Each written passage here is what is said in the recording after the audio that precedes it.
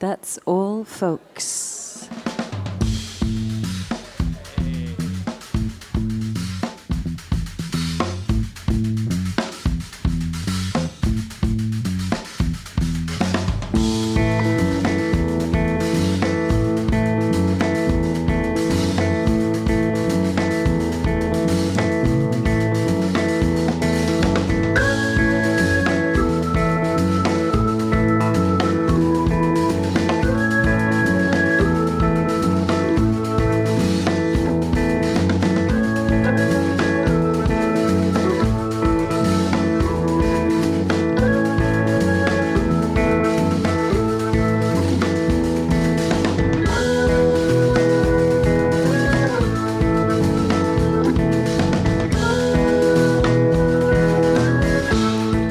That's all, folks. Buonasera al pubblico del Volume di Firenze. Buonasera al pubblico che ci ascolta online dalla nostra doppia piattaforma. Andiamo in streaming in due posti contemporaneamente quando veniamo qui al Volume di Firenze. Un saluto a chi ci ascolta dal nostro sito originario, dove That's All Folks ormai è di casa da più di 3 anni, cioè therusto.it, e un saluto alle ascoltatrici e ascoltatori di Radio Volume, dove That's All Folks è approdato da ottobre scorso, radio che è nata nelle mura di questo bellissimo locale a Santo Spirito. Ringraziamo tutte le anime che lo popolano, i bar e tutta la gente che lavora qui, nel cuore della movida fiorentina. Pubblico caldissimo, devo dire, e si va popolando il Volume stasera. Valerio Mirabelli ai microfoni, alle chiacchiere, alle selezioni musicali. Abbiamo una doppia ospitata stasera, cioè una puntata. Non è successo spesso che qui al Volume ci siamo presentati con 2 ospiti. Ricordiamo che That's All Folks va in onda tutti i mercoledì più o meno alle 22:30. Sono le 22:42, un po' in ritardo stasera. Un mercoledì qui al Volume di Firenze, quello successivo a una cosetta di Roma. Programma radiofonico ubiquo, seppur a cadenza settimanale. Potete trovare tutti i nostri podcast dal sito therusto.it per quanto riguarda anche le puntate romane. Per quelle toscane c'è anche il sito del Volume. Un ringraziamento a Neri Brunacci, il luminare che si cela dietro tutto quello che succede qui al Volume di Firenze e che ha creato Radio Volume. Grazie anche a tutti gli autori che stanno popolando Radio Volume in questi giorni. Sono tanti i programmi che si danno il cambio in una radio neonata, che vanta persino la presenza di Giacomo Turu, che fa una rassegna stampa tutte le mattine. Un saluto ai nostri amici Flame Parade, io lo faccio perché quando vengono da Valdarno a trovarci è sempre qualcosa che ci scalda, che sono stati ospiti dei nostri microfoni, live bellissimo, li abbiamo richiamati anche in una puntata speciale di That's All Folks dedicata al meglio del 2016 l'anno scorso. Anche quello lo ritrovate sotto forma di podcast. Programma che si occupa di musica folk un po' a modo suo, pensata come un grande ombrello dove tanti generi musicali possono confluire, ma più dedicata allo spirito che hanno i musicisti e soprattutto il pubblico che viene ad ascoltarli, nel raccontarsi, nel comunicare quello che vogliono comunicare, e nel pubblico ovviamente a saperlo ascoltare.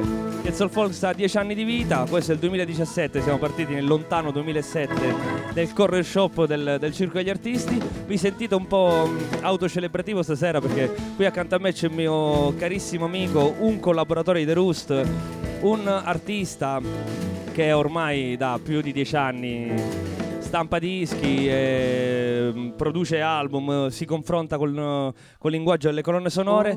Lui si chiama Riccardo Bertini, che stasera incarnerà una band in verità, col suo generoso spirito ci verrà a cantare le canzoni dei MAMMOOTH, che un paio di anni fa hanno pubblicato il loro ultimo album, Eat Me Drink Me, che trovate ovviamente lì nello stand qui al Volume. Voi che siete online lo potete andare a trovare sul sito di Marte Label, credo. Doppio ospite, dicevamo, quindi Riccardo Bertini, che ci sarà un po' di anteprima di quello che sarà il nuovo disco dei MAMMOOTH, e poi arriva finalmente un artista che teniamo d'occhio da un bel po' di tempo qui a Firenze. Si chiama Simon Batten, lui originario di Oxford, Inghilterra, vive a Firenze da un po', insegna inglese, che è insieme a Andrea Cuccaro, che ha conosciuto, se non ho capito male, in una rassegna che organizzava Andrea, l'ha sentito suonare è impazzito, si è ricordato questo Simon Batten e dopo qualche mese ha visto un annuncio, cercasi bassista, si è candidato e stasera è qui a suonare il basso acustico con Simon Batten. Atmosfere molto molto delicate stasera, quindi prego il pubblico del volume di partecipare attivamente alle performance dei nostri artisti, però come d'abitudine iniziamo con un brano che noi selezioniamo per voi e poi ci dedichiamo alla musica dal vivo. Lui si chiama Anderson .Paak, è uno dei nomi di punta del neo soul americano. Ormai tutto quello che era un po' l'hip hop negli ultimi anni adesso si è trasformato in soul music, il che a noi ci fa anche abbastanza felici. La produzione è splendida, davvero, si è fatto tesoro di molte sperimentazioni in studio, ma c'è una band che suona benissimo. Questa si chiama Calm Down, tra poco live music. Y'all niggas got me hot. Yeah. Niggas got me hot. Yeah. Yeah. Said, hey, well that's exactly what the nigga came for. You throwing shots from afar, I'ma meet you at your front door. So hard to be doing what you really meant for, beauty. But don't I make it look easy? Don't I make it look good? Hey, now you drink up all my liquor. Come on, what I'm supposed to do now? And you talking all that shit. Now come on, you gon' have to back it up. If I get too high now, sugar, come on, I might never come down. I might never come down. Let me get down. Come on, you might not ever come down. No, let me get down. You might not ever come down. No, wanna get down. You might never ever come down. It took too long to get this high off the ground. Don't run, just stay away. Come on, can't beat it, can't beat it, can't beat it, can't beat it with the big bad dough. Can't see it with this pitch black Gucci frames on. Let me take these bitches off. Let me get the full scope. Hold up. Full screen HD. Let me take another picture. Let me pull it to the pre-show. Whoa, cool beans.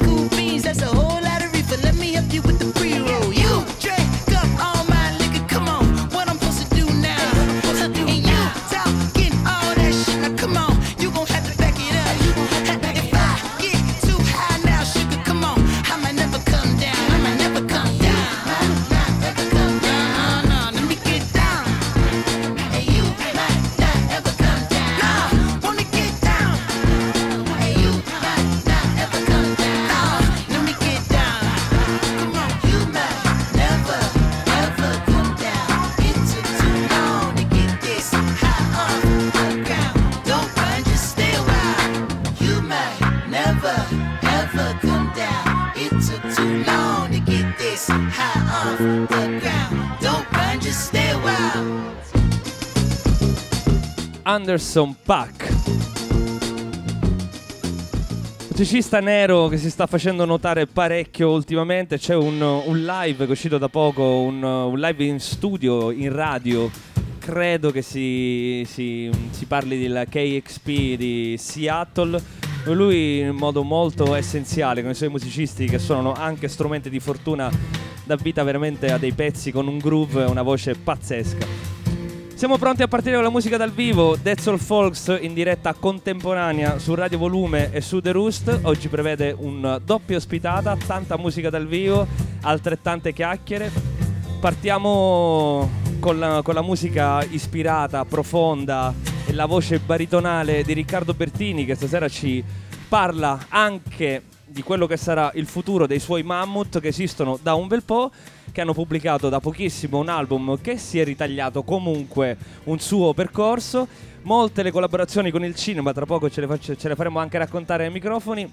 Non è la prima volta che è stato con noi, è anche un nostro compagno di viaggio in tante avventure che ha seguito The Roost in questi anni, ma di tutto questo c'è tempo, per adesso è il momento di calarci nelle atmosfere sognanti dei MAMMOOTH. Ladies and gentlemen, lui è Riccardo Bertini.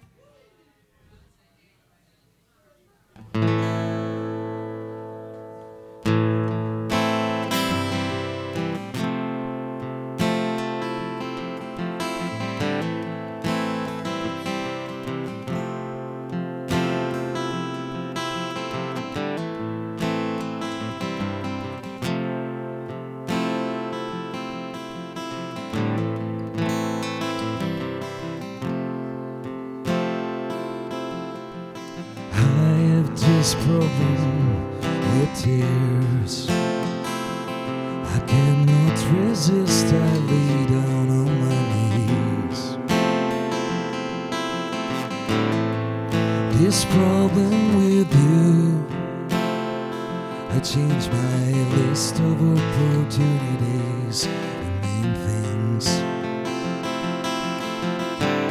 My heart is on the table, bending like a carrot to your mouth. I'm praying you to stay forever in my steps away.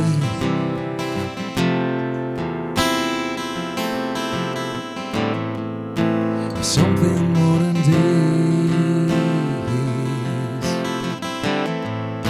Something more than days. Something more than days. Something more than days. I can't trust you. If you trust me, fix it. If you let me something more than days. Something more than days. Something more than days.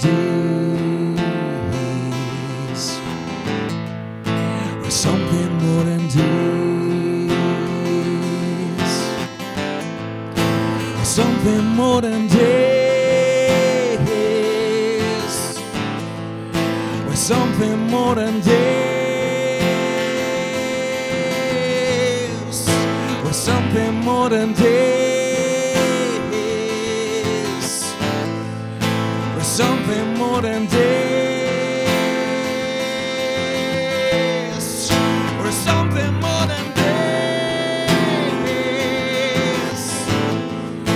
Something more than days. Something more than days. Something more than days. Something more than days.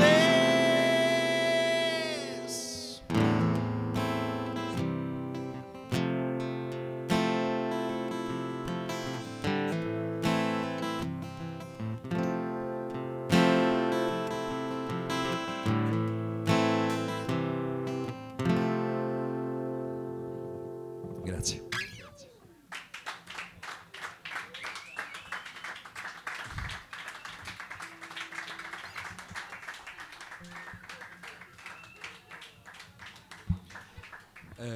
Posso parlare oppure Tu puoi fare esattamente quello che vuoi. cazzo mi pare? Esatto. Fantastico. Allora, dunque, Compreso il tempo morto. anche il tempo E morto di solito è che quello ci che sta. contraddistingue la libertà di una web radio rispetto a quella di una... Esattamente. Allora, no, perché c'era una piccola introduzione. Questo è un pezzo, l'ho cantato adesso perché si intitola Good News, quindi significa appunto buone notizie, inutile tradurre ormai siamo. E buone notizie perché appunto c'è il prossimo album dei Mammoth. Io ogni tanto mi prende la follia e faccio un disco nuovo così, tanto ormai chi lo vende è inutile, però insomma di base si fa per il piacere di farlo. E ogni 3-4 anni tra una colonna sonora e l'altra dico vabbè, voglio fare uscire un disco di canzoni nuove perché ne ho scritte 10, vado a vedere, ok 10, perfetto, Ci disco siamo. nuovo, ci siamo. E questa è una di quelle che si intitola Pilgrim, quindi per la prima volta la faccio dal vivo e quindi voi siete i primi a sentirla in assoluto. Voi e quelli che sentiranno certo, dopo. e quelli della Sappi quelli che che ti sono stiamo in diretta registrando, radio. Riccardo Certo. Pertini. Io mi dimentico, lo sai come sono, no? Empatico.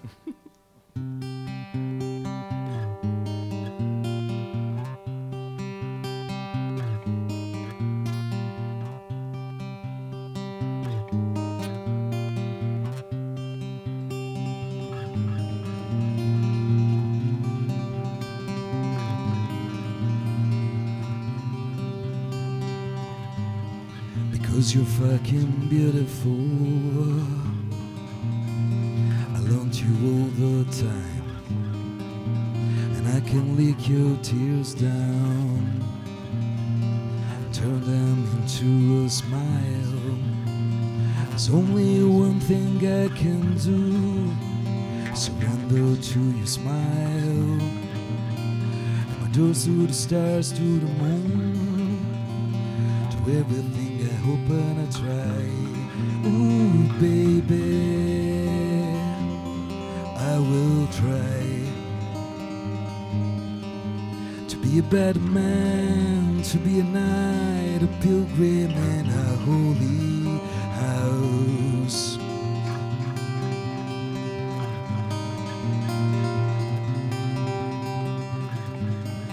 Because I'm going down again, I'm asking for a smile, a simple touch under my naked skin can do miracles and fires. How many times I've said this, how many times, ooh baby, I will try to be a better man, to be a knight, a pilgrim in a holy house. And I can see clearly now what was dividing us. What was I thinking of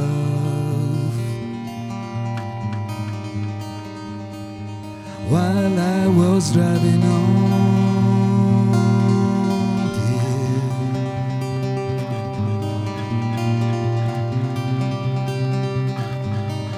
Ooh, baby,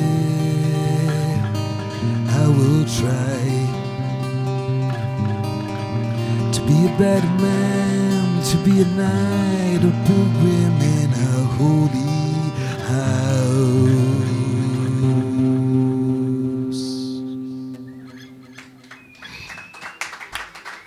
Grazie.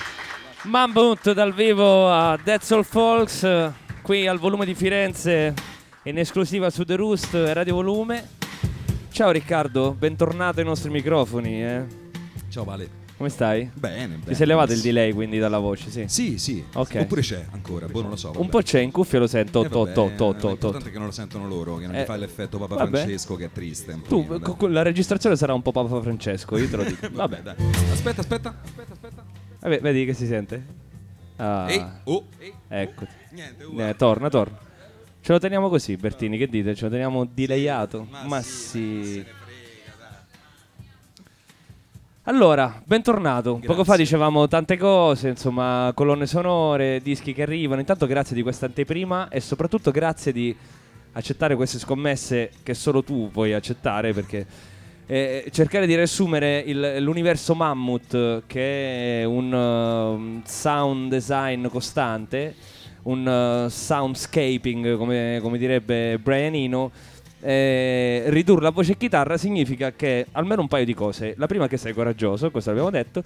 La seconda è che ci sono delle canzoni dietro e che comunque a te ti piace confrontarti con la scrittura, Sì. una roba che possa funzionare con una Taylor e la tua voce. Esatto, cioè nel senso che poi alla fine poi le canzoni dei Mammoth nascono tutte così, cioè nascono con chitarra e voce, alcune in maniera anche certe volte differente, però di base che nascono chitarra e voce. Cioè io da solo a casa come un pazzo, ci metto lì davanti che appunto come si faceva una volta col taccuino, mi scrivo il testo, ho la chitarra acustica in mano e da lì nasce la canzone, insomma, voglio dire, anche in situazioni assurde o anche al cesso certe volte può capitare, perché, cioè, diciamolo tranquillamente. Quindi sì, ti porti la chitarra al cesso? Assolutamente sì, me la porto un po' dovunque. O cucina, ne hai bagno, una al cesso, una nella camera da letto, ce ne una ho nel due, salotto? una è questa e l'altra è quella con cui compongo, che la mia vecchia Yamaha, pensa, me l'hanno regalata, avevo 14 anni, a Natale. Una Yamaha Natale, hanno sì, regalato, mio padre però mi regalò questa Yamaha a Natale, chissà per quale oscuro motivo. E io poi da lì mi sono sempre tenuto quello, ho sempre composto con quella. Ormai sono 30 anni che compro con quella, perché sembra che insomma un'età ce l'ho, ve lo dico sempre. Questa cosa la dice sempre, è una fase, tranquillo. Passerà. E dopo i 40 ti viene da dire no, so vecchio. Ok, la cosa di una chitarra in ogni stanza non è male. Io per esempio da appassionato di musica, ho sempre immaginato una filodiffusione in tutta la casa, no? Che tu entri e con l'interruttore decidi se la musica che stai diffondendo in salotto la vuoi pure in bagno, la vuoi pure nella stanza da letto, la vuoi pure in cucina, quindi entri e decidi se vuoi la musica o meno con l'interruttore. Ma sì, voglia, ma come no? Oppure puoi fare una cosa per cui, che ne so, apri il frigo e comunque ti parte lo stereo, anche cose di questo tipo che secondo me è interessante. Questo è molto interessante. Vero? Puoi No, provarlo. Non so se piacerebbe a tutti, ma secondo me la gente come noi. Oppure che ne so, scarichi le. Oppure no, come Jerry Calà nel famoso film che si sedeva, ti ricordi, sulla tavoletta del cesso e partiva la musica. E quello era veramente geniale, eh? Scusa, cito cose che non dovrei citare. No, tu puoi citare quello che vuoi, a tuo certo. rischio e pericolo. Sai che Jerry Calà non è nella scala in cima alla pensavo scala che dei valori. invece fosse uno dei tuoi, diciamo, punti di riferimento, insomma, ma anche culturali. Quindi. Diciamo che preferisco Walter Mattau. Ma sì, certo, ti capisco. Senti, Parliamo dei Mammoth. parliamo dei Mammoth, che mi sembra la cosa giusta. Allora- Sai una cosa che non ti ho mai chiesto? Perché in verità noi ci siamo incontrati molte volte davanti a un microfono. Non ti ho mai chiesto da dove è arrivato il nome Mammoth. Che dopo tutto questo tempo sarebbe carino pure raccontarlo a un pubblico nuovo che magari non ha mai. Guarda, forse non me l'hai chiesto perché c'è un motivo, cioè in realtà non è che c'è una grande storia da raccontare. Non c'è una cioè, storia da raccontare. No, quasi inutile, ma esce fuori con un po' tutte quelle cose che escono fuori, possiamo dirlo tranquillamente, un po' a cazzo di cane e ci piaceva l'idea che ci fosse un animale che rappresentasse, perché la nostra musica insomma è una musica abbastanza composita, cioè nel senso è fatta di tanti elementi contemporaneamente, quindi è una musica molto ricca, ecco, non mi veniva il termine, molto ricca. E ci serviva qualcosa che ci fosse un animale che fosse, diciamo, da un certo punto di vista peloso e morbido, però anche pesante. Possente. Però possente e pesante. E quindi ci è venuto sto Mammoth.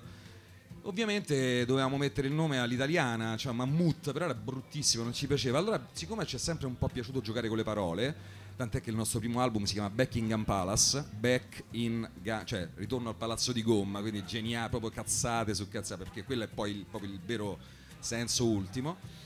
E allora ci venne questa idea del Mammoth, però scritto all'inglese, quindi con 2 OTH finale. Infatti non ci trova mai nessuno perché abbiamo scelto il nome più complicato che esista. Però se sai come si scrive lo Se trovi. sai come esiste lo trovi, però il problema è che se non lo sai non lo troverai mai. Tant'è che ogni tanto poi ci chiedono ma con 2 O, con TH finale, noi abbiamo lì capito che avevamo toppato nome. Però ormai dopo 15 anni che vuoi cambiare? Che fai, te lo tieni? Certo. Certo. Senti, a parte gli album vi siete molto confrontati con le immagini, Sì. un po' perché la musica stessa è abbastanza cinematica, no? Ha un'idea di movimento interno, ci sono lunghe parti strumentali, e un po' perché Roma è anche una città che vi ha cercato in quel senso Sì, lì, no? Roma è una città che vive molto, cioè è una delle poche cose che c'è a Roma, cioè il cinema ancora più o meno produce, funziona e parte da Roma, no? Come Milano in realtà è stata sempre un po' la capitale della musica da un certo punto di vista, Roma è sempre un po' stata la capitale del cinema in Italia, no? C'erano questi 2 poli, no? Quindi diciamo che se facevi musica a Roma ti dovevi trasferire a Milano, se facevi cinema a Milano, puff, dovevi scendere giù a Roma. Diciamo che noi abbiamo cercato Ma una qual è sorta stata la prima esperienza legata alle immagini, in Guarda, movimento? noi abbiamo fatto diversi, da tanti anni, dal 2001 che siamo in giro, quindi abbiamo fatto diverse cose, una valanga di cortometraggi di cui non ricordo nemmeno più né nomi né immagini, niente. Poi siamo passati ai mediometraggi, poi ai video, poi agli spot pubblicitari, fino a un certo punto arrivare a un film nel lontano 2007, quindi sono passati 10 anni. E il primo film che abbiamo fatto è stato Sandrina e la pioggia di Tonino Zangardi. Lui ascoltò un nostro CD, gli piacque da morire perché provò a mettere la musica sotto le immagini e vide che era perfetta. C'era un brano che lo faceva impazzire in particolare, lo spalmò praticamente su quasi tutto il film e da lì è nata questa interessante collaborazione. Noi non ci avevamo mai pensato ovviamente a fare colonne sonore, noi volevamo fare appunto i compositori, andare sul palco, fare appunto le band rock. Invece poi dopo ci è capitata questa occasione e abbiamo virato completamente e deviato e soprattutto abbiamo capito che ci interessava tantissimo comporre per immagini, cioè nel senso ogni volta che componiamo, al di là del fatto che quella musica vada su un film oppure vada su un video oppure no, si compone sempre con l'immagine nella testa, cioè io almeno quando scrivo la canzone è sempre con l'immagine in testa, cioè la canzone che avete ascoltato prima si chiama Pilgrim, è una canzone che nasce proprio da un'immagine, un'idea video che avevo in testa io e poi è diventata appunto quello che è diventata. Quindi un po' si ragiona sempre un po' per immagini quando scrive. Magari non sempre, però voi sicuramente. Tanto Sì, è vero che io poi sì. si dice della vostra musica che può avere un valore cinematico, no? Assolutamente cinematica, tant'è che ogni volta che comunque ci siamo accorti che spesso quando mettiamo le nostre canzoni, anche solo le canzoni sotto delle immagini, dei film, ci stanno sempre bene, cioè, quindi evidentemente è proprio una scrittura cinematica, è proprio così. Io ho fatto anche il consulente musicale, tu lo sai bene, anche per un sacco di film, e ho provato a mettere canzoni con testo, voce, è sempre complicatissimo. È molto Invece complicato. Esatto, invece le nostre avevano questa strana caratteristica ambientale per cui in qualche modo si poggiavano, e poi anche la voce che comunque è bassa, baritonale, in qualche modo è come se te la perdi dentro la musica, quindi insomma è un po' così. Diventa un elemento più compositivo, Esatto. più di Esatto. paesaggio sonoro che di significato. No? Esatto. Ma ti è capitato mai di scrivere un testo per delle immagini? Cioè Come di no? relegare anche alle parole un significato da aggiungere Come no, a delle immagini? sempre per un film di Zangardi mi è capitato di scrivere Adesso andiamo, che è una canzone in italiano, e sì, che è stato il primo esperimento che ho fatto in italiano in assoluto, ed è stato molto molto divertente perché sono partito dalle immagini, cioè c'erano le immagini di questi due tizi che erano praticamente Claudia Gerini e Marco Bocci dentro una macchina, dentro un campo di girasoli, e quindi da lì mi sono fatto venire l'ispirazione di un dialogo, di una sorta di dialogo inesistente che c'è tra di loro mentre si guardano e basta e non si parlano. Quindi era quello che io pensavo che loro si stessero dicendo con la mente in quel momento, ed è uscito fuori questo testo. E a Zangardi è piaciuta questa? Moltissimo, sì. Perché anche lì Moltissimo. comunque è un ruolo importante che gli si dà alla musica, che purtroppo in Italia non è che si faccia No, poi tanto. tant'è Cioè che pensa- la canzone applicata al film e che custodisce un po' anche qualche significato delle Guarda, io credo che immagini. l'ultimo caso veramente importante in cui una canzone ha avuto successo grazie al film, credo che sia un pezzo di Negramaro che andò sulla Febbre, che era un film di Dalatri di un po' di tempo fa con protagonista Fabio Volo, che era oltretutto anche un bel film, e da lì loro hanno fatto un botto incredibile, per poi appunto la Caselli con la Sugar appunto sul successo del film, e poi gli fece fare l'album, se no altrimenti loro proprio non... E loro hanno avuto il grande successo che hanno avuto attraverso quella canzone. Beh, diciamo che in questo momento di crisi assoluta della discografia, anche se qualche cosa sembra che si stia muovendo in Italia, ma quello è un altro discorso, oggi andare a nutrire un po' le edizioni e gli autori, gli editori e gli autori con un lavoro applicato alle immagini, al cinema, alla pubblicità, può essere una forma di una risposta un po' alla crisi Sì, della anche se- musica. sì, anche se devo dirti che negli ultimi in parte negli ultimi 5 anni è diventato tutto ancora più Ancora più complicato, difficile. ancora più complicato, perché in realtà si sono abbassati molto anche i prezzi, diciamo, delle colonne sonore, è diventato tutto complicatissimo. Cioè una volta ti pagavano un sacco di soldi per fare una colonna sonora, comunque c'erano le Beh, editure, ti davano anche un sacco di soldi per andare a suonare nei locali, i sì, cachet erano diversi. esatto, i cioè. cachet erano diversi. Adesso è tutto abbassato, è diventato tutto per tasche, cioè veramente piccole cose. E infatti poi chi faceva questo mestiere poi fa una fatica terribile a camparci, e diventa tutto complicatissimo. Vabbè, non oso immaginare che effetto ti possa fare vedere tuo figlio che imbraccia una chitarra, però vabbè, questo qua Panico. Panico, lasciamo il panico, invece ci godiamo un altro po' di incanto, perché poi con le chitarre in mano invece quello che si fa è incantevole, c'è poco da fare. E ci fai canzoni nuove, canzoni vecchie, che ci fai ascoltare? Non lo sai? Non lo Se non lo so. sai te. No, adesso faccio un altro pezzo vecchio, perché sono ispirato dai pezzi vecchi stasera, quindi si chiama What a Mess. A te.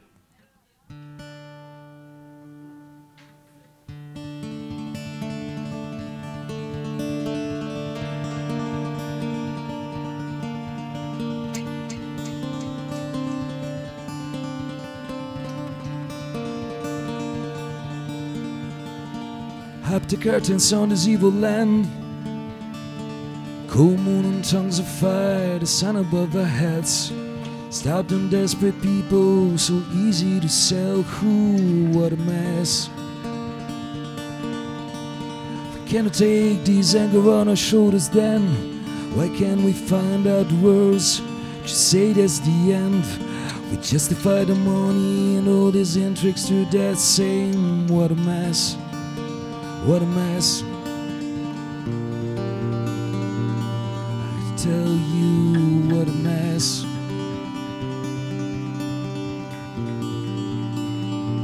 I tell you what a mess. What a mess.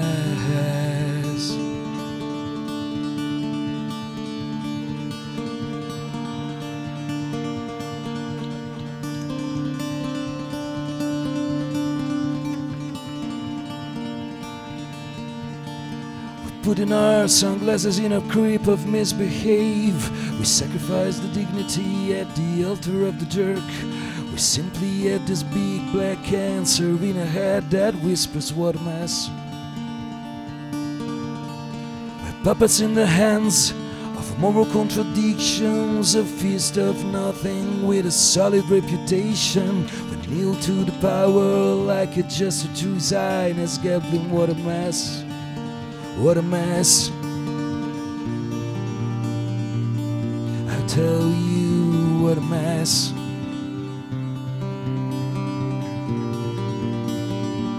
I tell you what a mess. So I don't believe in God, I don't believe in church, religions, I believe in what I saw. The same face for every season. Where's that shield when all these lies to mend? What a pity, what a mess. What a pity, what a mess. Hey, hey.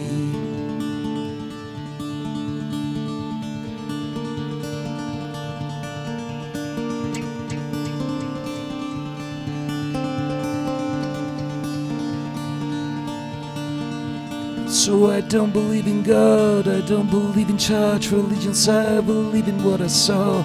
The same face for every season. Where's that shield when all these lies to mend? What a pity, what a mess. What a pity, what a mess. Hey, hey. Grazie.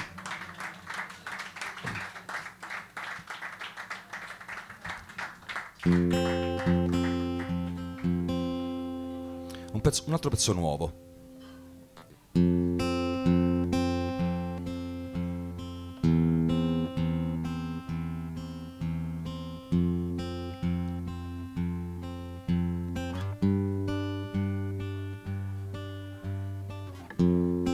I was a young lad, and I believe everything they said. I was pure, I was an egg, I was a miracle, I was myself, but something got wrong. They missed instructions, I don't know. They made a mess, and I made a mess, and everything was gone. And I'm lost in a pile of born intruders, a mega obsession that I don't need anymore.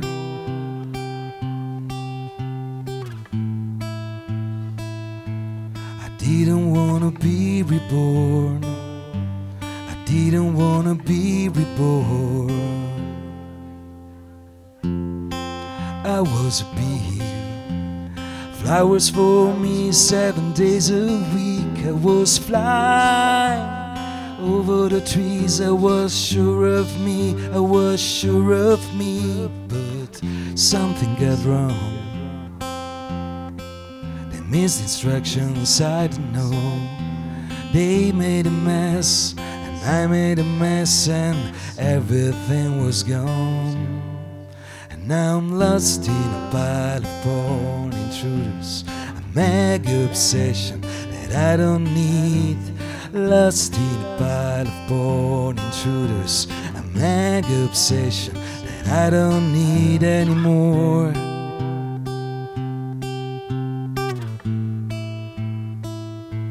I didn't wanna be reborn, I didn't wanna be reborn.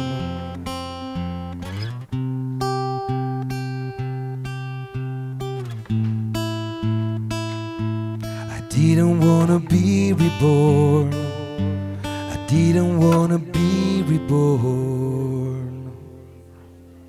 Grazie. Che bella. Grazie. Qua una carezza allo spirito, però come si chiama questo pezzo? Reborn. Reborn. Infatti, non a caso. Già. Ma perché Good News, Reborn. Good In che News, periodo Reborn. sei, Bertini? Dici un po' in che periodo sei, eh? Ma lo dico proprio senza vergogna e senza imbarazzi, cioè nel senso è un... Ah, cazzo. Lo dico senza vergogna e imbarazzi, dicevo senza delay anche, oltre che senza imbarazzi, che è un nuovo periodo, molto molto nuovo, e questa canzone Reborn, devo dire la sento molto, infatti mi emoziono a cantarla, perché racconta di quando ero bambino, infatti a un certo punto dice proprio, cioè a un certo punto si sono persi le istruzioni, non so bene che è successo e eccomi qua. E mo mi sono un po' perso tra video porno e altre, quindi è una cosa molto, molto personale, molto individuale. E perché non volevo vedere che potevo rinascere, ecco, era quella l'idea, insomma, che potevo essere rinato. Perché c'è tutto un discorso sulla trasformazione, sull'essere diversi e sul fare qualcosa per se stessi di nuovo, capito? Quindi E certe volte scrivere una canzone può servire anche a rinascere, cioè assolutamente affidarle sì. un po' a un valore profetico. È una forma di catarsi totale, cioè nel senso che lì dentro ci metti tutto, ci metti anche tutto quello che credi sia giusto per te in quel momento, cioè fai una sorta di fotografia all'attimo, no? In realtà può darsi che quando ho scritto Reborn stavo in un momento, adesso già sto da un'altra parte, no? Però Reborn mi serve proprio come fotografia di quel momento, il momento del passaggio, cioè mi è stato proprio chiaro che c'era qualcosa di nuovo. E un po' è una cosa che ha detto anche Benvenu ultimamente, no? Che lui ha apprezzato, ha cambiato stile e si è aperto. Cioè per scrivere qualcosa, scusa se parlo di un altro artista in questo momento, però per scrivere qualcosa come Fiumi di gioia infinita, come nell'ultimo disco che è, bisogna aver toccato qualcosa di specifico. E lui ha detto che ha riscoperto il piacere delle piccole cose e so esattamente cosa voleva dire. E quindi ecco, vedere che anche altri artisti, soprattutto di una certa età, a un certo punto si rendono conto che tutto è relativo, fa molto piacere all'anima.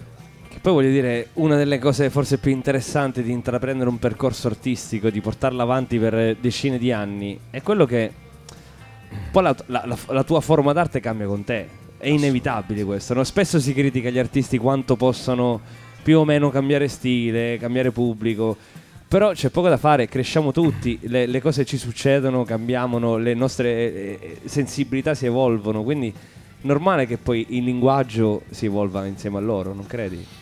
Assolutamente, anche perché mi è capitato di far sentire il nostro nuovo singolo che tu hai avuto il piacere di ascoltare. Che è molto bello, ma voi non ascolterete questo. Penso di no, perché no, lo sai, no, oddio, ve lo posso pure fare, non è che mi figurate. No, l'ultima canzone è una richiesta mia, quindi è vero, devo fare una cosa per lui, quindi non posso. Però di base c'è sempre, torna sempre che non so, una sorta di base fissa, che è quella, nella musica dei Mammoth.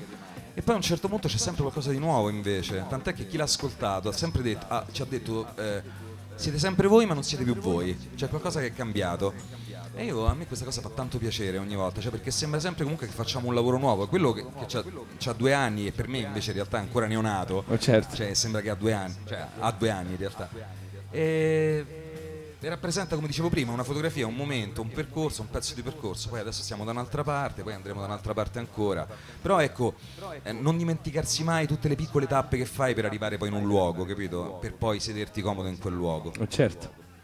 A proposito di tappe, tu sei un grandissimo appassionato di musica e anche un compratore un po', come dire, compulsivo di vinili, cioè la musica più grande che si può avere, lui la ama, senti chi parla della serie, però a un certo punto, dopo tanti anni di dischi, tu hai la possibilità di stampare il tuo primo vinile, perché a un certo punto con Eat Me Drink Me, cose strane, perché un uomo cresciuto negli anni 90 che quando era piccolo si comprava i dischi perché era l'unico modo per ascoltarsi la musica a casa. A un certo punto, quando ha prodotto musica, i vinili non esistevano più, quindi probabilmente tutte le prime cose che hai fatto dovevano necessariamente uscire in CD.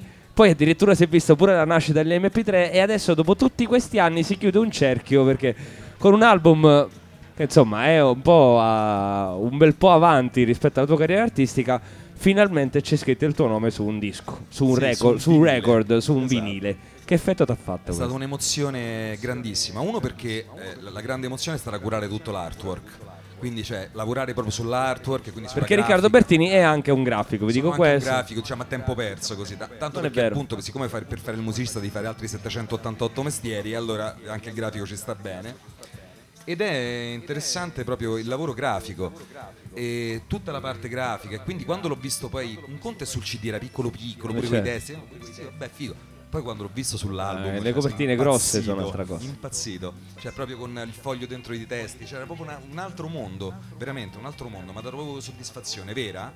E poi soprattutto mettere la lacca sul piatto, far partire la puntina e proprio lì vedere la tua musica che gira, cioè è stata veramente un'emozione incredibile. Sì, infatti è la faccia di un bambino felice in questo momento, a perché lo solo sono, poi, ripensarci. di fondo sono rimasto un bambino su questa cosa poi di dischi in particolare, cioè davvero. Ma io, cioè, talmente ti racconto questa cosa, cioè il primo disco che ho comprato in vinile nell'84, avevo 13 anni, cioè quindi c'ho un'età, diciamo. Altro che anni 90, io l'avevo. 84. E no, comprai 3 vinili. Terza volta Era, che dice che c'ha un'età, tra l'altro. dunque, The Collection degli Ultravox, Ok. impazzito.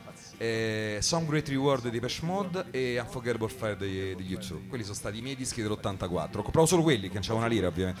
Però quelli me li cioè, l'ho spaccati in 2 e poi l'anno dopo altri 3 e poi da lì e poi è cominciato tutto il delirio, insomma. Ecco. Comunque, non pensi che sia un po' bambini quando si prende un vinile e si fa cioè il gesto meccanico è un po' un gioco, È un gioco. suonare un disco. È un gioco. Forse per questo ci continua a piacere in questo modo. Ed è Se un po' lo- è come andarsi a comprare un giocattolo. Cioè, non è solo la bellezza di ascoltare il disco, ma è anche spacchettare, tirarlo fuori, Ma metterlo io ho lì. scoperto, avendo un figlio piccolo di 4 anni, ho scoperto una cosa incredibile, cioè che io ho lo stesso approccio con i dischi che mio figlio ha con i giocattoli. Esatto. Cioè ne prende uno e lo butta, ne prende uno e lo butta, prende uno. Cioè non che non li sento, cioè in realtà poi alcuni ce l'ho incartati, cioè è proprio una cosa compulsiva, cioè devi avere l'oggetto, capito? Al di là di tutto qua. E questa cosa mi fa impazzire perché cioè, a parte mi fa essere vicinissimo a mio figlio in questo, cioè, lo capisco molto bene quando c'ha queste sue compulsività. E proprio davvero poi, ecco, rimanere bambini con i bambini è una cosa utilissima perché certo. altrimenti si diventa troppo adulti, si diventa troppo razionali e poi si perde tutto. Cioè, in una chiacchiera informale ci ha regalato 3-4 perle notevoli il nostro Riccardo, che io ringrazio enormemente. E vorrei che tu chiudessi con quella richiesta che io ti ho fatto lontano dai microfoni, se ti va, perché comunque stasera hai fatto un gran bel set fino adesso. Se anche voi avete un minimo di compulsività rispetto ai vinili, sappiate che potete prenderlo, sta lì, Eat Me Drink Me The Mammoth, oppure chi ci ascolta online, che se lo vada a cercare. Tutto a un prezzo speciale perché 15 euro, insomma, in vinile ormai non ci comprate più, è difficilissimo. È trovare un difficile, vinile è a 15 difficile. euro. A te.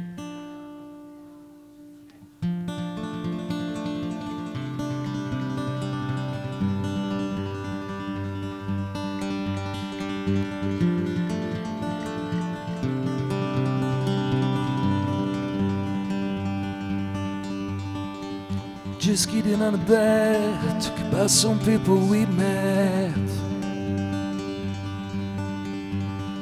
Get serious and say, downshifting baby. It doesn't exist in this life, you need to leave everything to go away your life. It doesn't exist in this life, you need to leave everything to go away your life. Whatever it takes, wherever it goes, I will always love you. Whatever it takes, wherever it goes, I will always love you. And every time you said I had enough, it's a needle that goes straight inside my arms. And every time you said I had enough, it's a needle that goes straight inside my arms. Whatever it takes, wherever it goes, I will always love you. Whatever it takes, wherever it goes, I will always love you.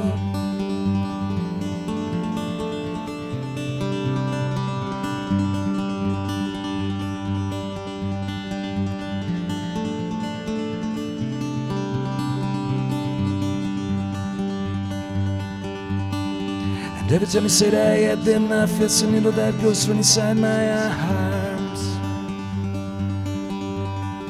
And every time you said I had enough, it's a needle that goes right inside my arms.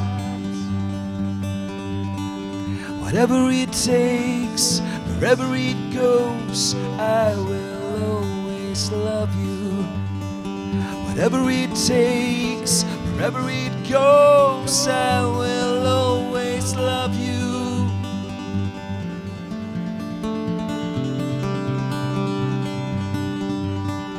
I will always love you.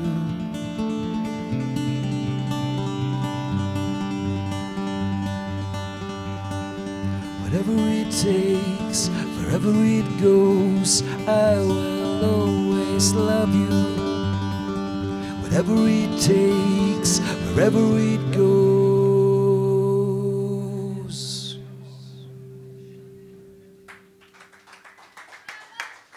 Sob Song, Riccardo Bertini a.k.a. Mammoth, stasera del Soul Folks, una presenza amica che si è raccontata ai nostri microfoni. Grazie Riccardo, grazie davvero. Eat Me Drink Me lo trovate lì sullo stand dei dischi del volume di Firenze. Purtroppo non abbiamo i dischi di Simon Batten, che tra poco sarà ai nostri microfoni, perché pare che vadano a ruba. Quando lui suona dal vivo, appena li espone, li vende tutti. Quindi mi ha detto no records tonight, niente dischi. Tra pochissimo sarà ai nostri microfoni. Invito Andrea e Simon a sistemarsi qui sul palco e noi ci andiamo ad ascoltare una delle rivelazioni di qualche anno fa, King Krul, che nel frattempo ha cambiato moniker e non sa dove andare a parare. Però questa Easy Easy fu davvero un colpo allo stomaco.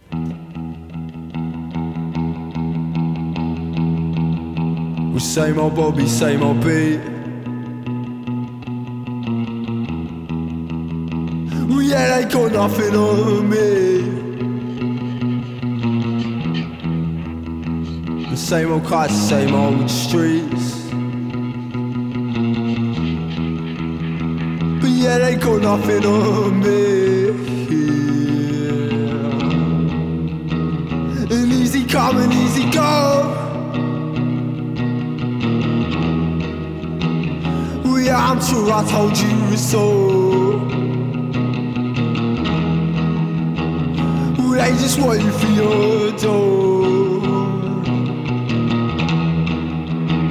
Man, I'm sure I told you so.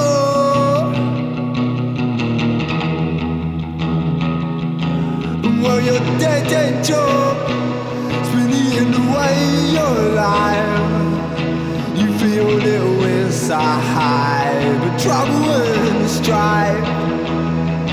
And now you spend your evenings searching for another life.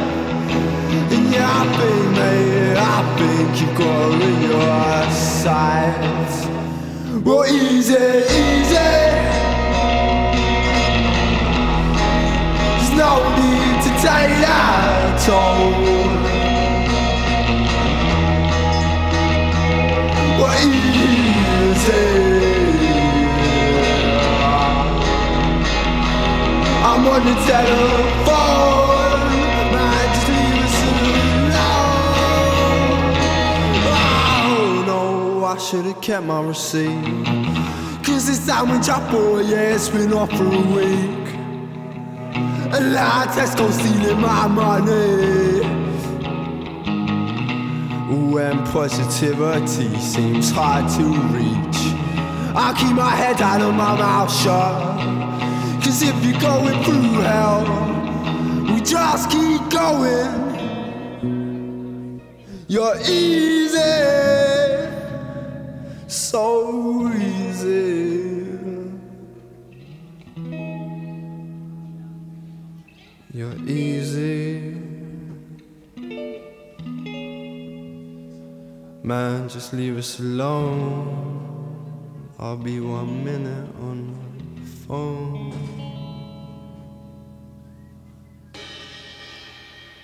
E abbiamo invocato un po' di suoni british con questa Easy Easy di King Krul per introdurre il nostro prossimo ospite qui del Soul Folks. Sono pronti sul palco. In verità il nostro amico Simon Batten qui ha trovato una band che si fanno chiamare Simon and the Strangers. Stasera degli Strangers, non so se c'è qualcuno in sala, ma abbiamo solamente Andrea Cuccaro al basso. Dico bene Cuccaro, non è Cuccaro, vero? C'è un altro Stranger che tra un po' lo presentiamo, lo salutiamo. La radio serve anche a questo, a salutare la gente che c'è e che non c'è. Sapete com'è. L'unico album che si trova online si chiama Unsettled Weather. Dopodiché lui ha scelto un po' Firenze come una sua casa.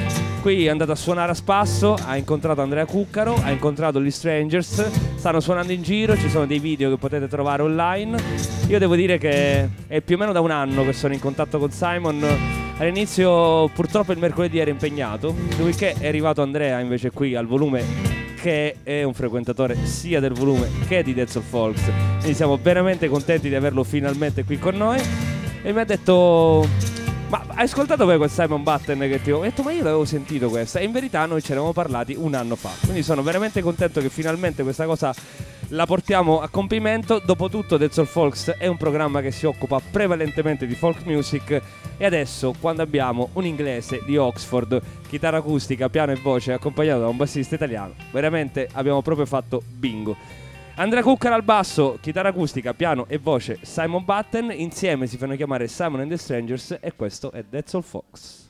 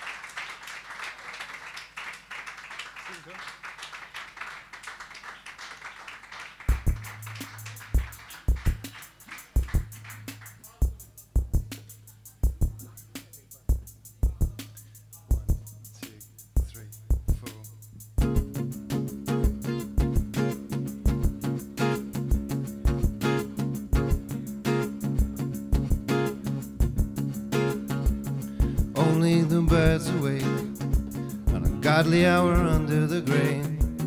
There is a passing of ways. I'll be there in a couple of days. Everything is still undecided. I'll give you a call so you don't get frightened. I'll be scared, but I'll do my best to hide it. Always harder on the ones you leave behind. Strange to think I won't be sleeping there tonight. You meet me there on the other side, and I swear that everything will be alright.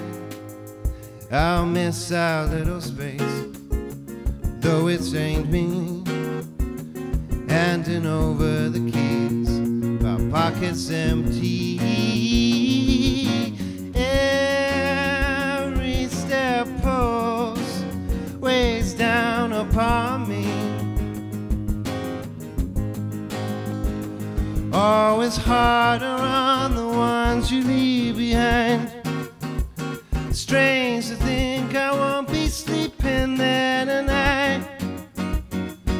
You meet me there on the other side, and I swear that everything will be alright. When the car turns the corner out of sight, keep your eyes ahead, try not to cry.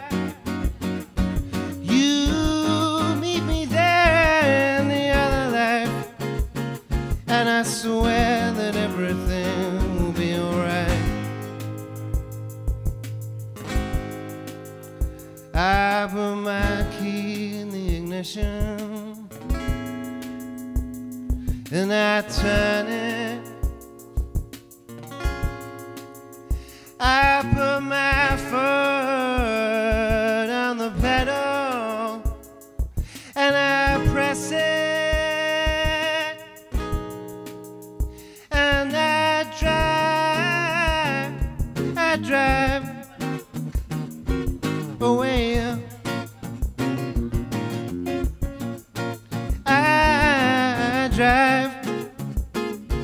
I drive away.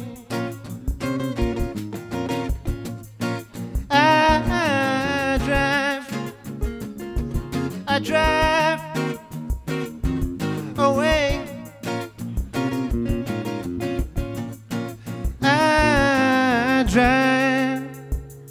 I drive away.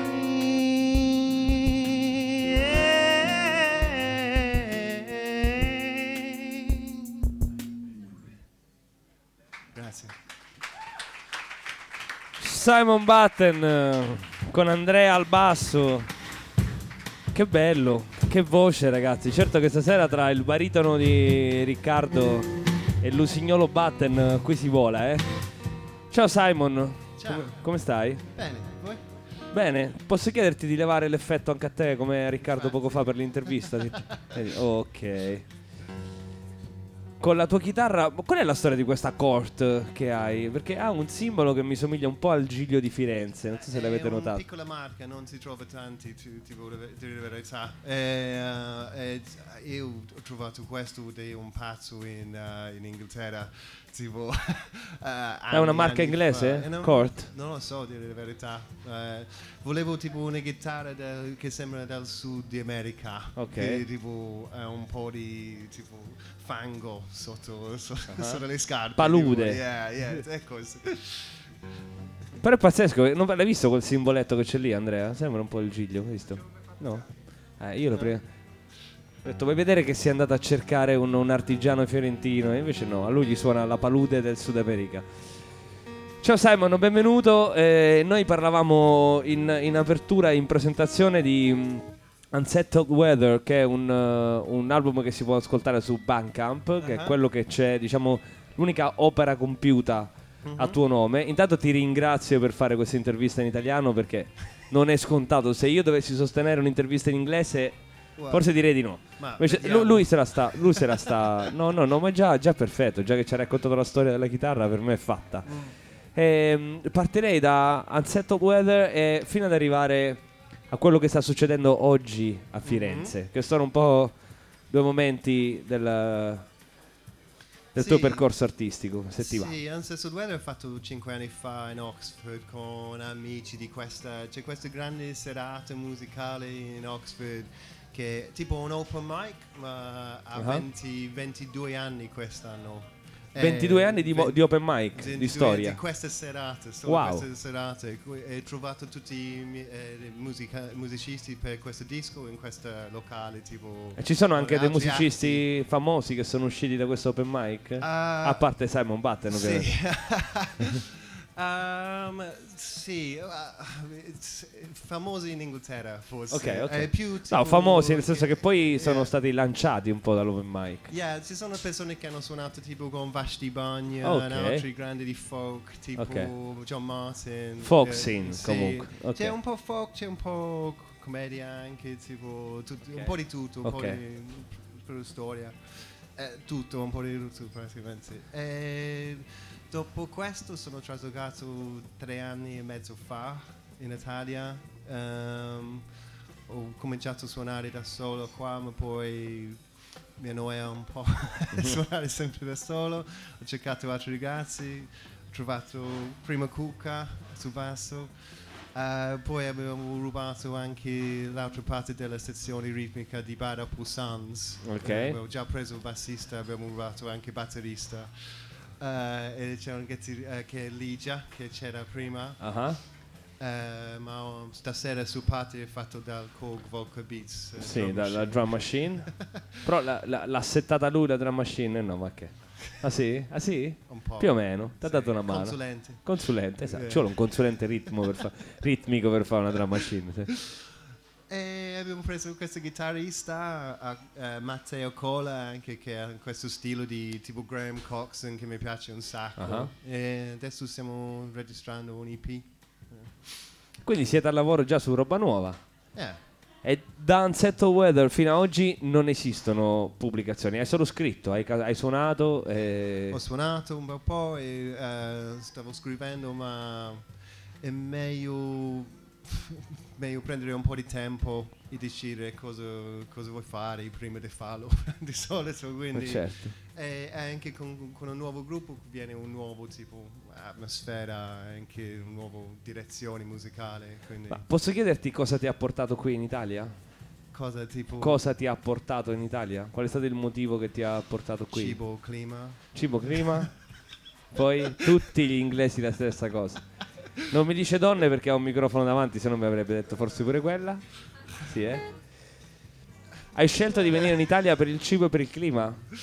Sì. Hai detto basta, I'm tired of the grey. Infatti, here. No, anche io sono cresciuto in Melbourne, Australia, da piccolo, quindi ha una tendenza un po' sudista tu, Mi ricordo c'è sole, sì. Era bello. Anzi, in Australia c'è più sole che a Firenze, direi. C'è cibo, sì, certo. Certo. E come qui hai iniziato a dare lezioni di inglese, di lingua inglese? A chi? Agli inglesi? Agli italiani? Cioè, italiani nelle scuole, le scuole medie, scuole superiori. Ah, tu fai il lettore, quindi? Sì, ma dai, fortunato. Sempre verso il British del centro, ma sì, anche nelle scuole statali. Sai che una volta quando io ero al liceo è arrivato un lettore di inglese che era un cantautore, io poi ho perso i contatti, però lui ci faceva cantare le canzoni di Bob Dylan, di Neil Young, per insegnarci l'inglese, che poi, voglio dire, è uno dei modi migliori per imparare l'inglese, no? Cioè, sì. Se sei appassionato di cinema, guardati. No, No, Qual è il tuo modo migliore per imparare l'inglese? Ah sì, Tu come hai imparato l'italiano? Tipo a volo. Ascoltando Renato Zero, tipo adesso mi dici. A parlare solo. Parlare e basta. A parlare? Sì, sì. E questi musicisti italiani come li trovi rispetto a quelli inglesi? Rispetto a quello che... sono microfonati. Tanto lui non è microfonato, quindi puoi dire tutto quello che vuoi, lui non ha diritto di replica. Quindi.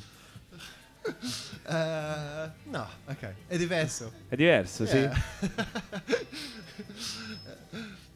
No, se a volte se non capisco dico sì e poi il pezzo viene in un'altra direzione. È un po' così, ci vuole un po' più tempo a volte, ma no, la musica è una lingua universale. Abbiamo una lingua comune, sì. Se dico, ok, se vogliamo fare un pezzo che ha un'influenza di un certo, non lo so, tipo Dirty Trick, come esempio, Ok. come abbiamo parlato Abbiamo prima. parlato poco fa. Sappiamo cosa è Dirty Trick, Certo. infatti possiamo parlare attraverso i gruppi. Diciamo che la lingua è un linguaggio che non ha bisogno, cioè la musica è un linguaggio che non ha bisogno della lingua. Mettiamola così. Sì, Può funzionare? Sì, sì, d'accordo? D'accordo. E questi EP che arriverà invece cos'è? Sono brani originali tuoi? Sì. Che state arrangiando insieme ma state già registrando? No, non già registrati. Non sono già registrati, sono pezzi nuovi, completamente nuovi.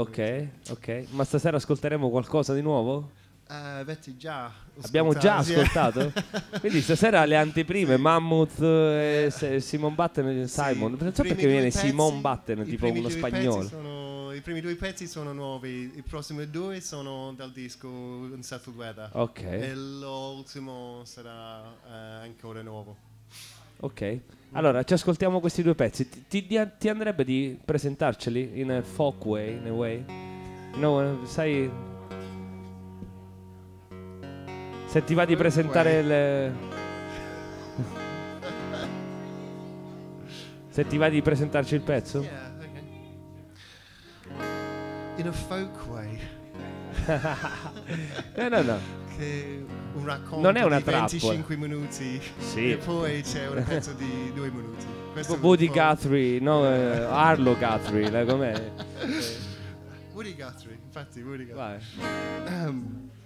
This is a song called The Water off the first album, which talks about the insignificance of being. Wow. This is pretty folk. Yeah, hai ragione. Poi dici i musicisti italiani, Infatti. 1, 2, 3, 4.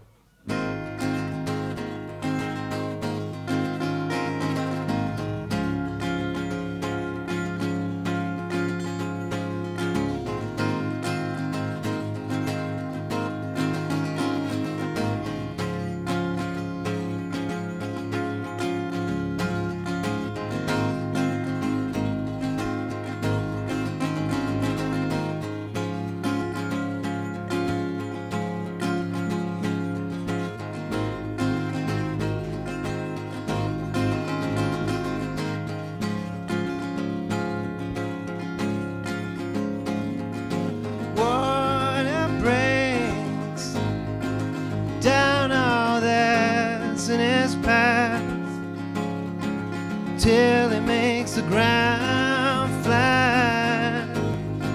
Somewhere else the earth builds again. Don't say much for our significance.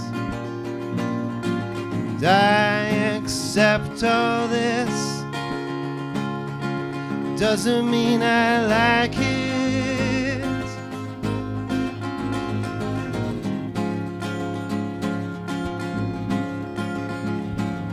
So how can your silence mean more than this? When you leave me answerless, and this from an emotionless critic who would have made himself feel sick to hear himself say words like this.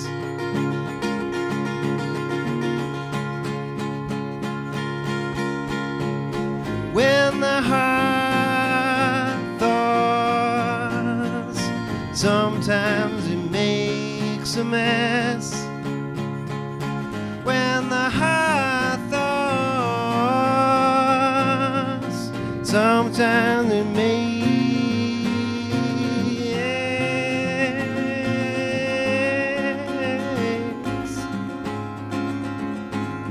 a mess.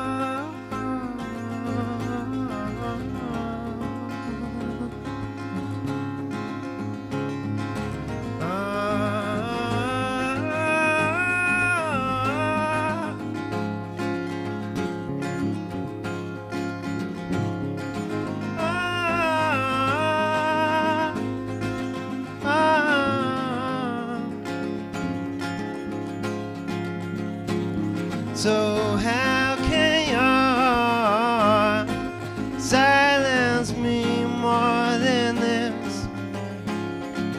When you leave me answerless, this from an emotionless cynic who would have made himself feel sick to hear himself say words like this.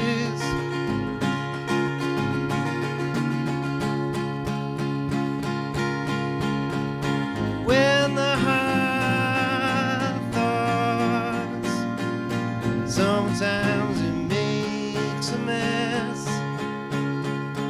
When the heart thaws, sometimes it makes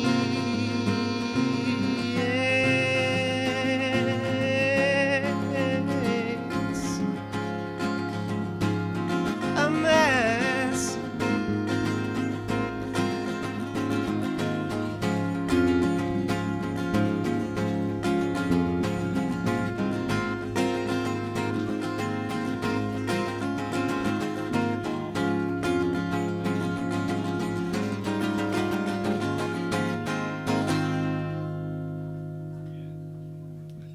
Thank you.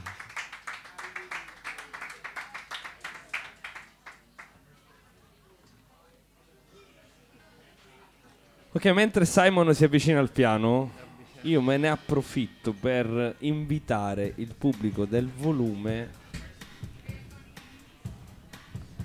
a fare un po' più di silenzio rispetto, perché sono stati educatissimi, quindi non vorrei dire veramente, cioè, una grande partecipazione, però abbiamo un microfono un po' particolare puntato su quel piano. Il suono era veramente bello quando abbiamo fatto il soundcheck oggi pomeriggio.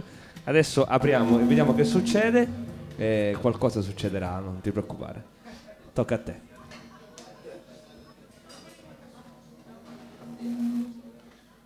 Sì. Questo è il personaggio del microfono.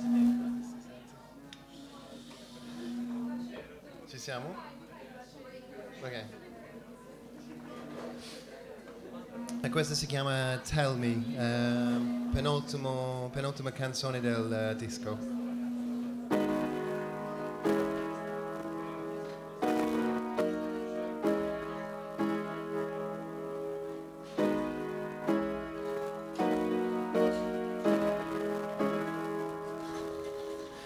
Rain a come, tumultuous night on the back seat, your hands in mine. Summer's gone, as if it ever came, on the back seat, I don't hear the rain.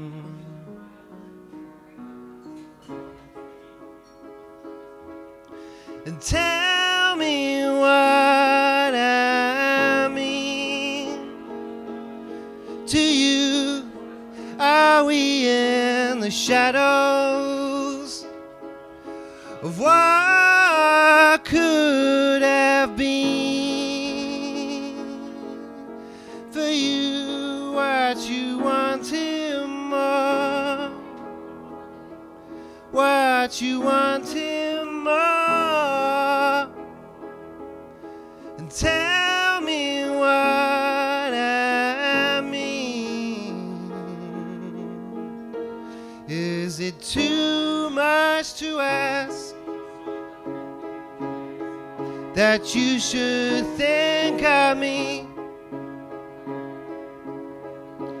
and your stomach turn to knots? But I don't think yours ever does. So let the rain fall, let it soak me through. Tomorrow don't exist. I've got nothing to lose. Tonight, and tell me what I mean to you. Are we in the shadows of what could have been? For you, what you wanted more, what you wanted more. Problem with humans is we never want what we've got.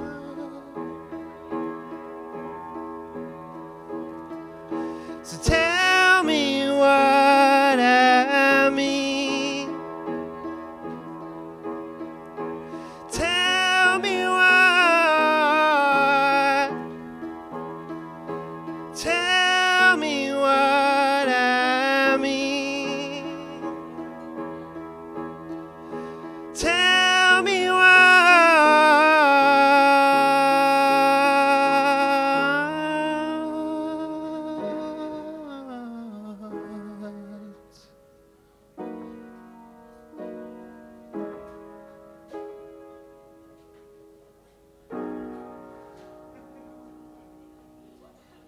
Grazie. Ce l'abbiamo fatta in qualche modo, ma ce l'abbiamo fatta. Tell Me è il penultimo brano di Unsettled Weather che Simon ci ha voluto regalare qui in una versione piano acustico e voce. Grazie pubblico del volume per aver rispettato il silenzio che vi abbiamo chiesto. Non era facile microfonare questo piano che è qui al volume ma non viene suonato molto spesso. E grazie a Simon per regalarci veramente queste perle con una sincerità totale. Certo che una delle cose che colpisce di più ad ascoltare Simon Batten è proprio la sua voce, no? Andrea è d'accordo, anzi Cucca, ho capito che hai un soprannome. Cucca è d'accordo e chissà come l'ha scoperta questa voce Simon. Hai una storia legata un po' alla tua vocazione per il cantare? C'è stato un momento in cui qualche artista, poco fa si pensava, Riccardo Bertini pensa che tu richiami molto Glenn Hansard, tu neanche lo conoscevi, quindi Sì, questa è la cosa bellissima. Per scoprire quando torno a casa stasera. Lo scoprirai, ma io ne ho tanti nomi in testa, ma più dei nomi mi piacerebbe sapere se tu hai una storia un po' legata alla scoperta della tua voce. No, ma infatti è successo anche con le riviste di questo disco. Hanno detto che The Rooty Column, che è un po' assomiglia a The Rooty Column, e io non l'avevo mai ascoltato. Sono tornato a casa e dico, sì, They're right.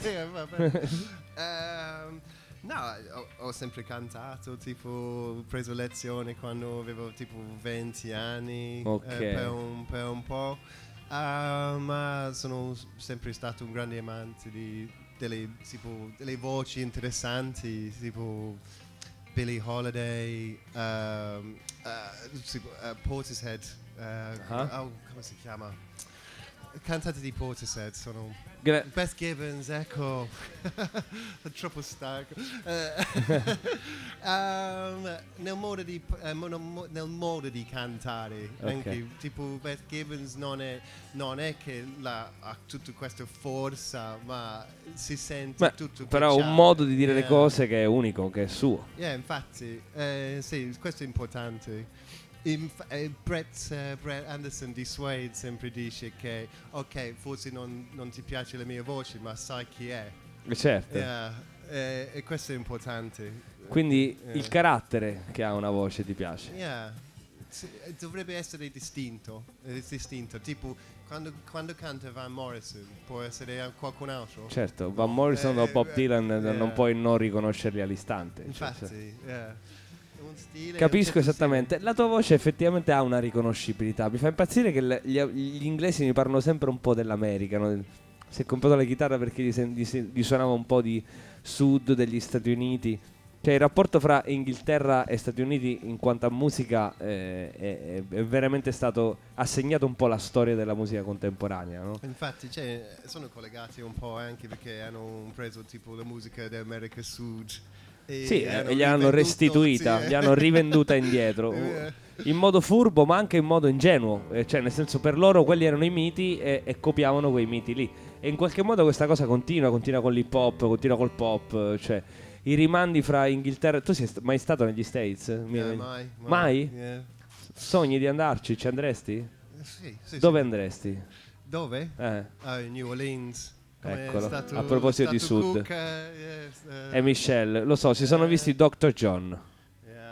Hanno visto Dr. John dal vivo. Io non lo so, per me è proprio l'invidia massima di Dr. John. Anche perché è un artista abbastanza anziano, potrebbe... Io ho visto Dr. John in concerto, ma Sì. non in New Orleans. Beh certo, lì è proprio New Orleans. È come vedere Bruce Springsteen nel New Jersey, non lo so, cioè è una roba proprio... No? No, pensi? sì, ho capito. Sì. No, per vedere lui tipo nel suo Habitat. Yeah. E invece il tuo di Habitat com'è? Perché Oxford, a parte Radiohead e qualche altra band, l'ha sfornata. Però forse è più nota per un discorso legato all'università, alla lingua inglese, quella che si parla in un certo modo, come si parla a Oxford, non si parla da nessun'altra parte al mondo. Infatti, se tu ci dovessi dare un po' un tuo flash su... Vuoi una lezione? Non una lezione, vorrei una tua visione breve di Oxford, che ci raccontassi la città da cui vieni. Oxford, sì, per un piccolo paese, tipo, c'è una piccola città, non è grande neanche come Firenze, tipo 100.000 persone forse. 160. Grazie. Arriva un suggerimento dal Grazie, pubblico. ok. È stanco, scusa. Non si ricorda Beth Gibbons e gli abitanti di Oxford. Vabbè, può succedere.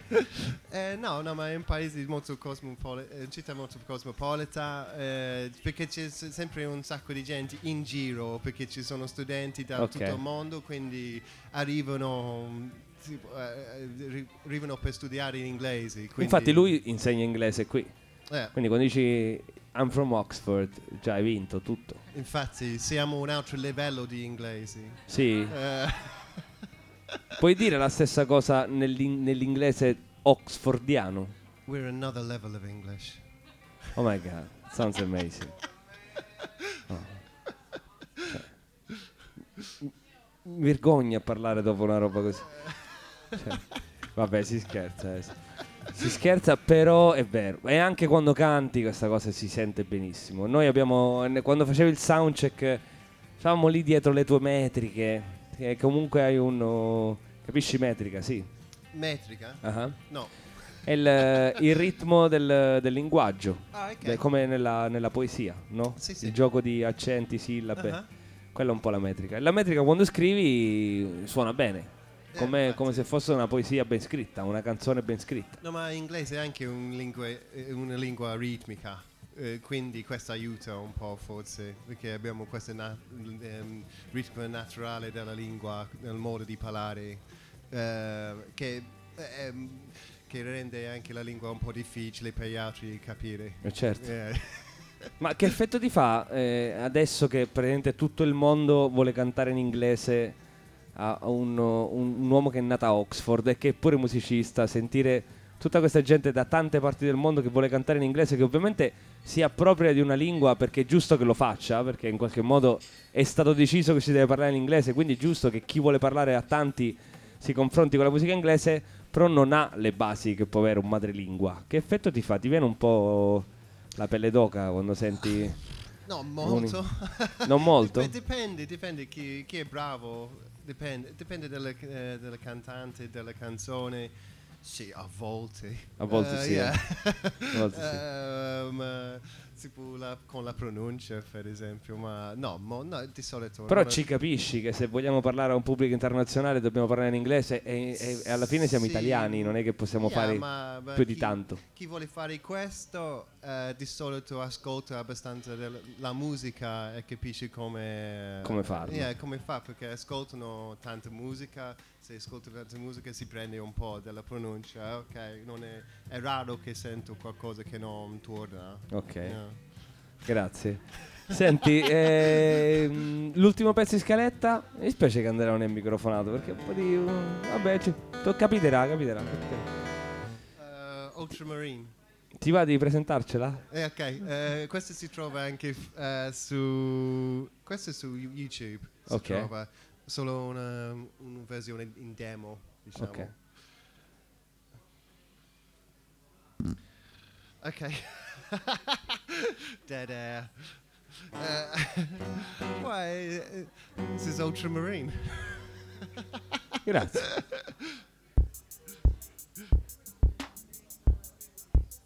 Yeah.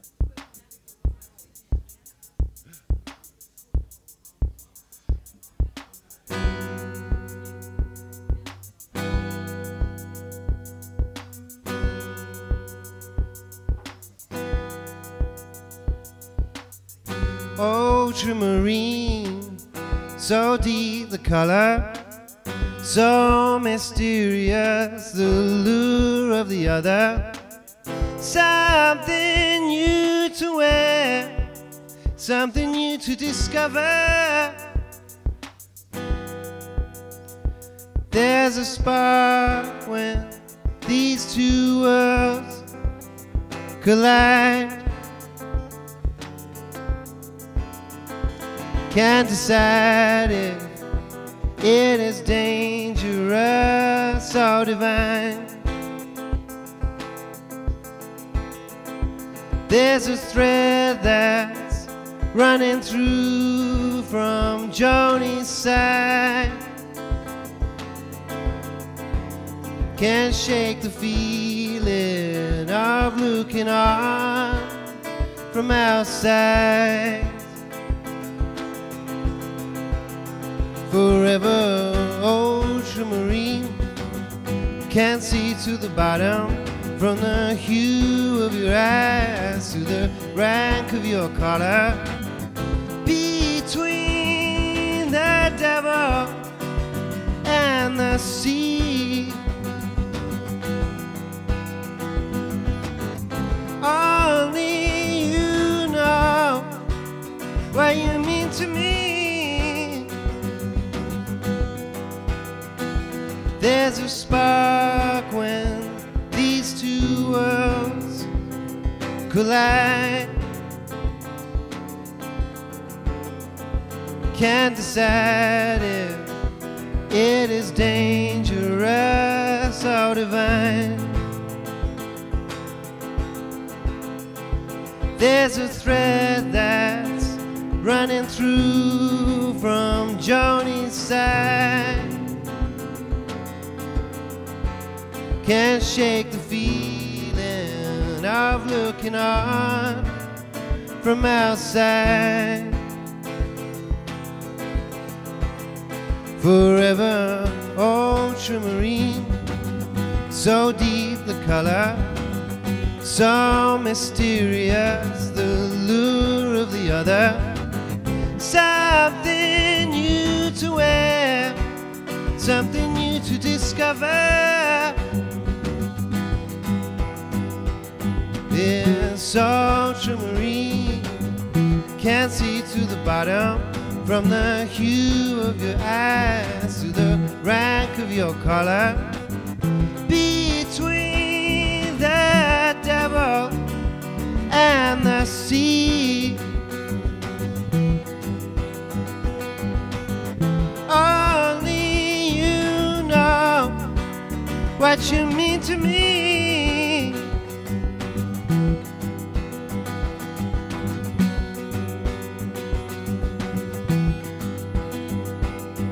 It's different, which is different from wrong. Yes, it's different, which is different from wrong. Yes, it's different, which is different from wrong. Yes, it's different, which is different from wrong. Yes, it's different, which is different from wrong. Yes, it's different, which is different from wrong. Yes, it's different, which is different from wrong. Yes, it's different.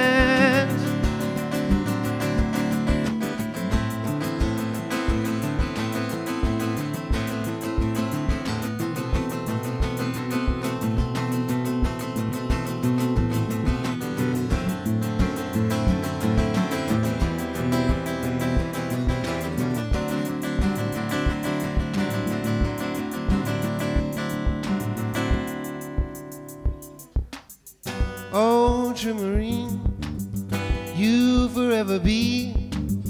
Ultramarine, you forever be. Ultramarine, you forever be. Ultramarine. Grazie. Che bello. Simon Batten, grazie. Facciamole sentire l'applauso vero, dai ragazzi, dai. Grazie Simon, grazie davvero. Grazie a te. Sei stato bene? Sì? Grazie di averci anche concesso un'intervista in italiano. Non so quante volte ti è capitato di... Una volta. Una volta? Quindi questa è la seconda volta. Ci reputiamo fortunati. Abbiamo registrato tutto, sarà disponibile Vita Natural durante, quindi anche fra 20 anni possiamo ascoltare Simon Batten giovane che cantava le sue canzoni al Volume di Firenze. Grazie a Cucca per aver contribuito a creare tutto questo, per essere stato con noi qui sul palco a suonare il suo basso. Grazie al pubblico del Volume di Firenze, grazie al pubblico di Radio Volume e di The Roost. Non abbiamo dischi perché li hai finiti, è vero? Ma no, su iTunes, Spotify, altri posti. Yeah. Oh boy, iTunes e Spotify I think it's enough. Oh, e anche siamo su Facebook. Siete su Facebook e seguite Simon Batten perché c'è un sito web anche, simonandthestrangers.com. esattamente. Tra l'altro avete capito che gli Strangers sono tutti italiani. Andrea gli dice dai e dille le cose, che ci vuole a dire le cose, è così facile.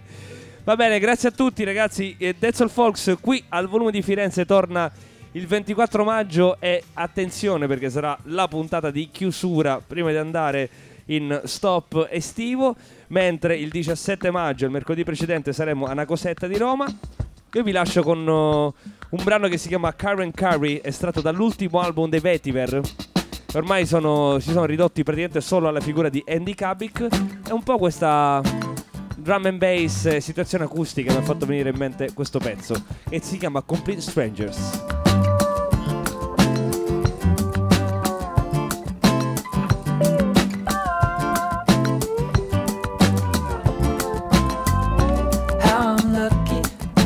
Call you mine. Oh, I don't forget. If I'm quiet, I'm only thinking of just how good it gets. I think we're on our way. Hey, finally out to sea, rolling on away.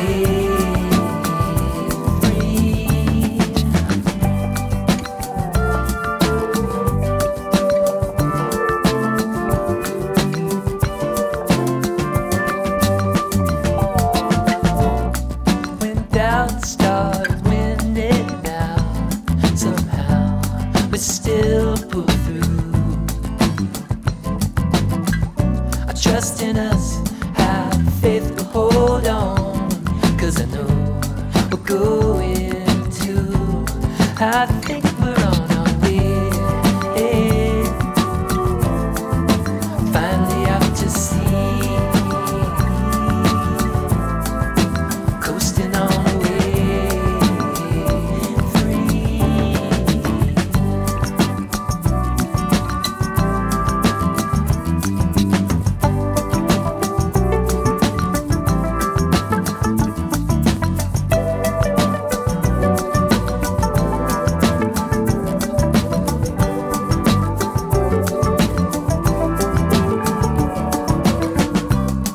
Don't worry, baby, we can't go wrong.